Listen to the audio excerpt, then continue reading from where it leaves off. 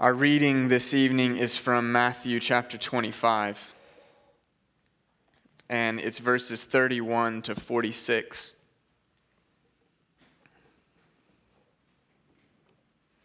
It'll be on the screens behind me. I'll be reading from the New International Version. You can follow along on the screens or in the Bibles in the pew.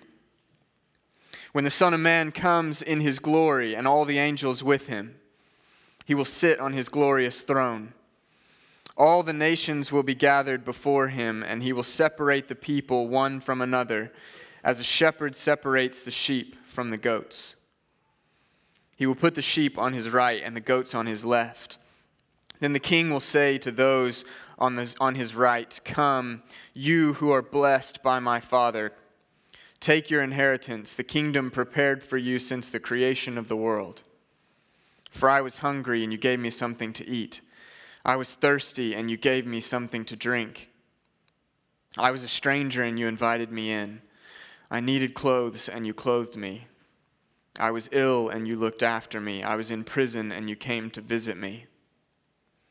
Then the righteous will answer him, "Lord, when did we see you hungry and feed you, or thirsty and give you something to drink? When did we see you a stranger and invite you in, or needing clothes and clothe you? When did we see you ill or in prison and go to visit you?" The king will reply, "Truly I tell you, whatever you did for one of the least of these brothers and sisters of mine, you did for me." Then he will say to those on his left, "Depart from me, you who are cursed, into the eternal fire prepared for the devil and his angels. For I was hungry, and you gave me nothing to eat. I was thirsty, and you gave me nothing to drink. I was a stranger, and you did not invite me in. I needed clothes, and you did not clothe me. I was ill and in prison, and you did not look after me." And they also will answer, "Lord, when did we see you hungry or thirsty or a stranger or needing clothes or sick or in prison and did not help you?" He will reply, "Truly I tell you, whatever you did not do for one of the least of these, you did not do for me." Then they will go away to eternal punishment, but the righteous to eternal life. And this ends the reading of the word of the Lord. My name is Drew. It's very good to be with you this evening. I'm one of the staff team here at Providencia, and for this whole month of June, we've been going through a series about being rooted in mission centrality. Been asking the question, what is it we are about? What is at the heart of everything that we do? What are some things that tie this community together in its purpose, in its passion? 2 weeks ago, we had a reminder that from the beginning, God's plan to restore creation and to renew all of humanity has included just that, all people.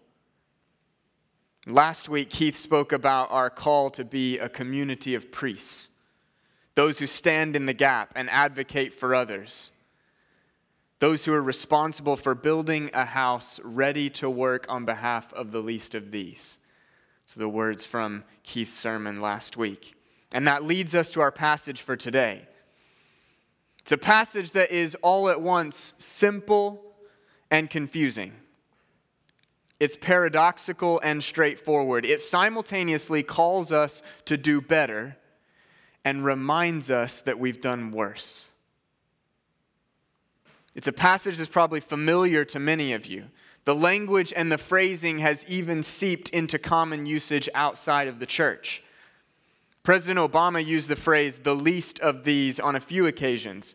His faith outreach staff even wrote a memo for the administration in 2012, outlining some of the moral foundations of Obama's economic policies. And the memo was entitled, "Economic Fairness and the Least of These." But for all the familiarity we have with this passage, its interpretation is slippery. The meaning seems sure in one verse, and then the very next verse makes it unsure. I confess that even this week, as I was rereading this passage over and wrestling with it, and as I read various comments on the passage and listened to how others had wrestled with its meaning, I'm still standing before you tonight uneasy. This is a sermon in two halves. It's a text in two halves. You'll notice from our reading that the language is almost exactly mirrored, those who have done and those who have not done for the least of these. And so this is a sermon in two halves, and in some ways this follows the two halves of Drew. And so if in the first half of the sermon I lose you, or you can't follow it, or I'm not very clear, bear with me. Maybe the second half will get you. But I want to start by walking us through some of the important questions about this passage. And I'm willing to admit that at the end of this sermon, we might have more questions than answers. And I'm okay with that. Hopefully, you could be okay with that too. There are a few points of context I think can help us to get our heads around Jesus' teaching here. So we'll start there. But then I want to finish by looking at the two halves of this teaching. The idea that in this teaching we see celebration and lament. And hopefully, I want to help us see a way toward repenting of our worst and striving for God's best. As is always the case, the first question of interpretation is a question of genre. What kind of text is this? When we encounter any form of literature, we read it differently depending on what kind of literature it is. If it's a poem, we read it one way, more figuratively and imaginatively. If it's a news report, we read it another way, perhaps more factually or propositionally. The same is true of biblical literature. We read a psalm differently than we read a gospel. And even within a gospel, which is what we have here, essentially a story, a narrative about Jesus' life, his death, and his resurrection. Even in a gospel, there are subgenres, miracle stories, parables, prayers, speeches. What we have here in Matthew 25, 31 to 46, is the end of an eschatological teaching, a teaching about last things. And even more specifically, this is a teaching about final judgment. But it's a teaching that is cast in the framework of a parable. The scene here follows in a long tradition of eschatological imagery, with the Son of Man sitting on a glorious throne. We see this elsewhere in Daniel and in other Jewish literature in the time period. But in verses 32 and 33, the judgment is framed metaphorically, or like a parable, with this language of separating sheep from goats. The two passages prior to this one in chapter 25 are also parables. And so this passage is a natural continuation of this teaching style. But this last passage about final judgment and the separating of sheep and goats does not follow the normal pattern of a parable. In fact, we could lose all of the imagery about sheep and goats in verses 32 and 33, and this teaching still makes sense. So what can we take away from the fact that this passage is a final judgment teaching that includes elements of a parable? First, we should see this teaching as the conclusion of Jesus' teaching that has spanned all of chapters 24 and 25, all of which is about last things, about eschatology. And therefore, we should see that the main point of this passage is in line with the main points of the previous passages. The disciples are to be wise in the parable of the wedding attendants. The disciples are to be faithful in the parable of the talents. And the disciples are meant to be merciful and compassionate to the least of these in this parable of the sheep and the goats. Second, the fact that this teaching is cast in the framework of a parable ought to make us resist trying to drag a systematic doctrine out of it. As one New Testament scholar puts it, to ask of any parable a full and unified theology is to demand too much. Parables illumine aspects of the truth. They do not give all that one might want or expect. Again, we might be left with more questions than answers. But this leads naturally to the second question about this text as a whole. Does this teaching tell us something about salvation and condemnation? About who gets into heaven and who gets thrown in hell? About who's in and who's out? Well, yes and no. Again, we should resist the temptation to try to extract a comprehensive doctrine of salvation from this parable. Yes, the passage ends with some who inherit eternal life and some who go to eternal punishment. But if we read the passage closely, we are confronted with the surprise of both the righteous and the unrighteous, that they find themselves on their respective sides of the throne of the King. There's an epistemological problem for those who are facing final judgment. In other words, no one in this passage knew that they would be counted either righteous or unrighteous. In fact, the righteous did not know that they were doing right by the king when they ministered to those who were in need. And the unrighteous didn't know that they were neglecting or rejecting the king by neglecting or rejecting those who were in need. So while there is a clear distinction here between those who did right and those who did not, there is no indication that they were certain of their reward prior to this final judgment scene. Instead, the impetus of this passage seems to be in motivating the disciples towards service for the least of these. The impetus of this passage seems to be motivating the disciples towards service for the least of these. Richard Hayes, who is the former dean of the Duke Divinity School, comments about this text. The New Testament writers are not concerned merely with how individuals might seek eternal life.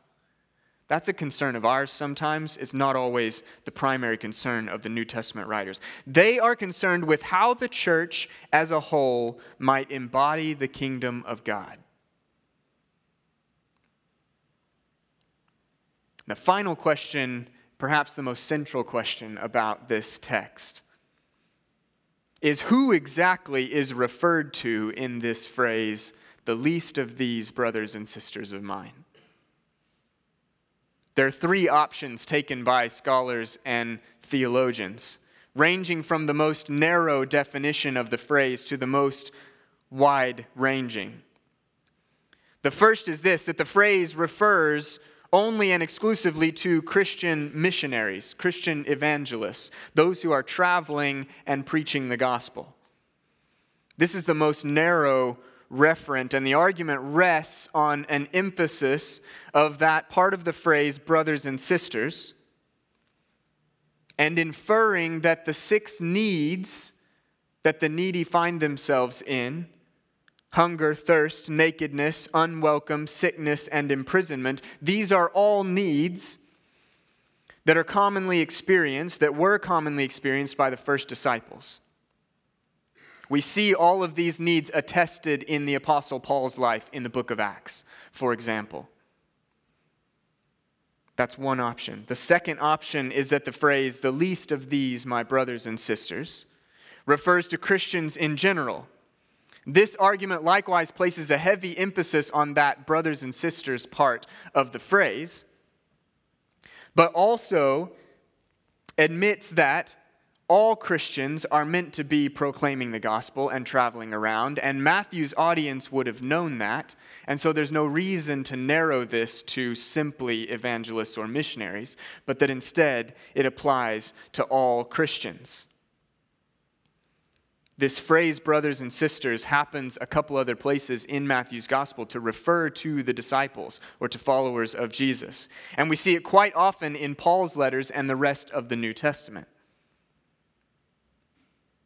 But the third and most broad option is to assume that the phrase, the least of these, my brothers and sisters, refers to anyone who might find themselves in need in any of these 6 ways. And that any of these 6 needs are just representative of a larger need that we find ourselves in.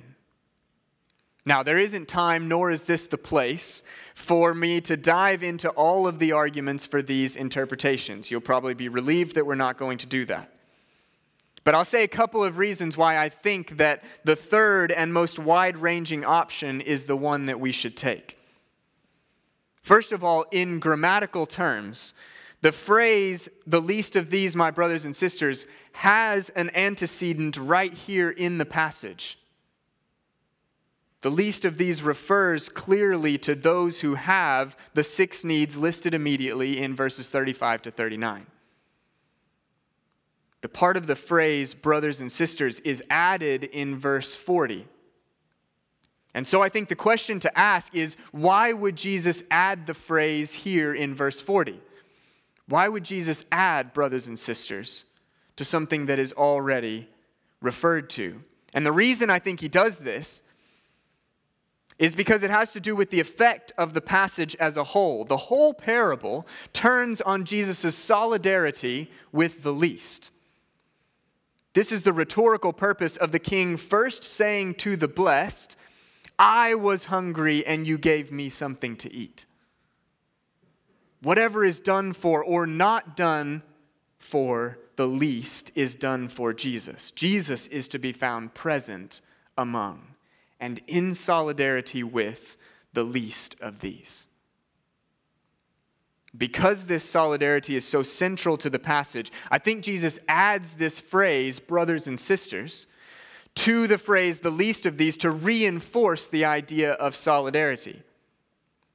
Jesus is identifying himself so strongly with those who are in need, so strongly with those who have suffered, that he calls them family. Finally, this understanding of the phrase fits squarely within an overarching biblical emphasis on God's sensitivity to suffering. God's sensitivity to suffering. In Genesis, God hears the cries of Abel when he is murdered by his brother, of Hagar when she is thrown out into the desert, of Ishmael as he weeps, waiting to die. In Exodus, God knows the pain and suffering of Israel under the oppression of the Egyptians. In the Psalms and the prophets, there is a consistent embrace of pain, to use the words of Walter Brueggemann. In Isaiah, the chosen servant of God is one who suffers, who takes on the sins of the world, who bears in his own body the affliction of evil, who is wounded and crushed and rejected and disdained. And this God, who in the whole story of Scripture stands by faithfully while humanity does its worst, this God also goes to the cross and once for all takes all pain and suffering and even death itself on himself, so that all people and all creation might be liberated from its bondage to sin and death. This consistent sensitivity and identification with suffering leads me to conclude that there's no need to narrow the reference in this phrase, the least of these.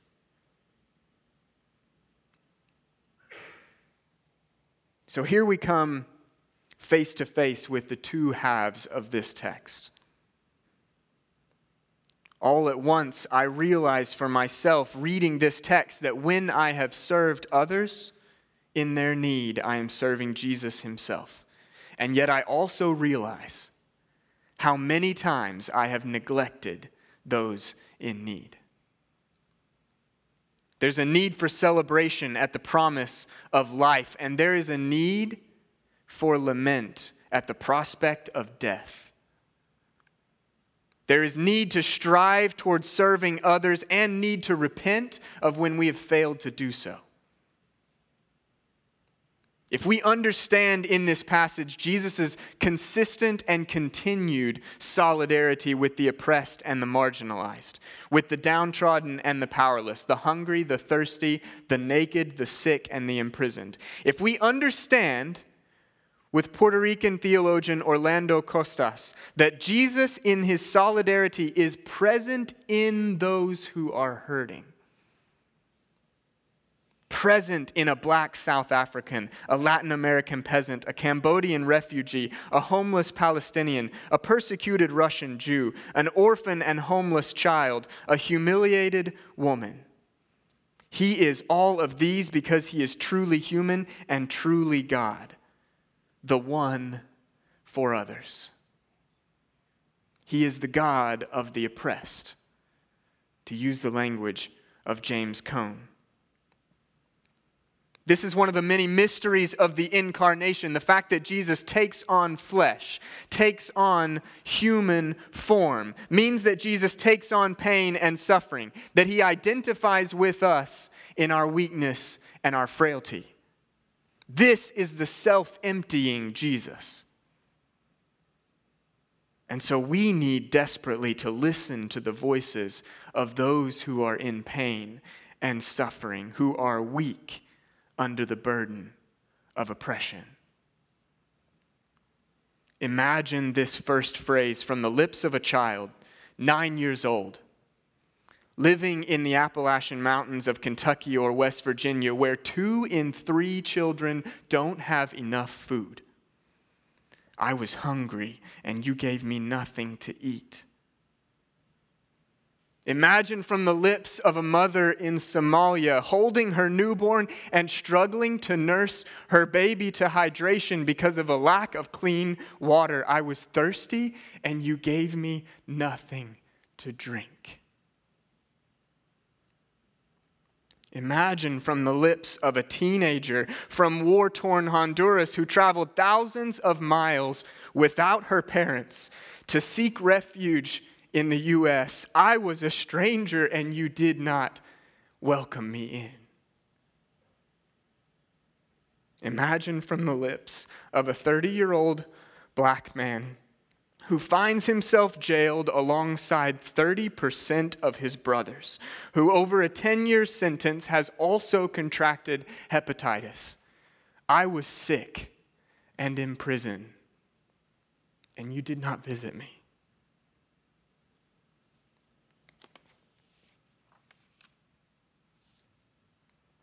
I don't mean to make us all feel bad, though we ought to be saddened. I don't think this passage was intended to compel the followers of Jesus to feed every single hungry person or visit every single person in prison or else face eternal punishment. That's not the point.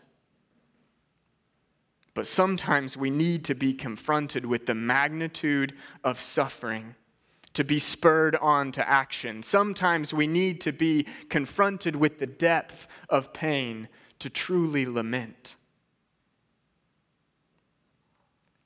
This is what we did one of the last weeks of our group Past the Pulpit this past semester.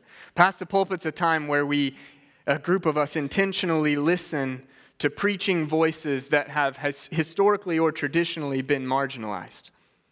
We try to humbly learn from them. We listen to women preachers and preachers of color and preachers from different church traditions and preachers from around the world. We listen to one sermon by Soong-Chan Rah on the need to lament white America's and white American churches' complicity in race-based oppression of black people, of indigenous nations, of all people of color. Dr. Ross says that we too often approach the subject of racial injustice as if it were a patient in the hospital with a treatable illness and a hopeful prognosis. Instead, sometimes, perhaps more often than not, we should treat the subject like a funeral service, to grieve and lament the death that has already occurred. The night that we listened to that sermon from Soong-Chan Rah, we took some time to sit in silence and in prayer and to do just that, to grieve and to lament. And I'd like to take a moment tonight to do that here. I'm going to ask you to bow your heads. and to listen as I read a couple of the prayers that we prayed on that night. Our God,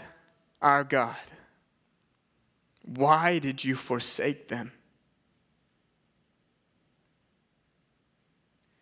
Why did you let us forsake them? The vestiges of death are all around us. They are in the silence of the moments when we don't know what to say or what to do. They are in the bed where Trayvon Martin no longer lays. They are in the passenger seat where Philando Castile no longer rides. They are in the house where Eric Gardner no longer lives. Our histories, our churches, our nation, the landscape is littered with black and brown bodies. The vestiges of death are all around us. When we remember the body of your Son who hung on a tree, we recognize that surely they were bruised because of our transgressions. They were afflicted because of our sins. They were wounded because of our devotion to power and greed and privilege. God, remind us of Emmett Till, another son who hung on a tree. We ask that you would give us the courage that you gave Emmett's mother, who demanded that the disfigured and unrecognizable body of her son be put on full display in an open casket. Help us not look away. In Jesus' name, help us not look away.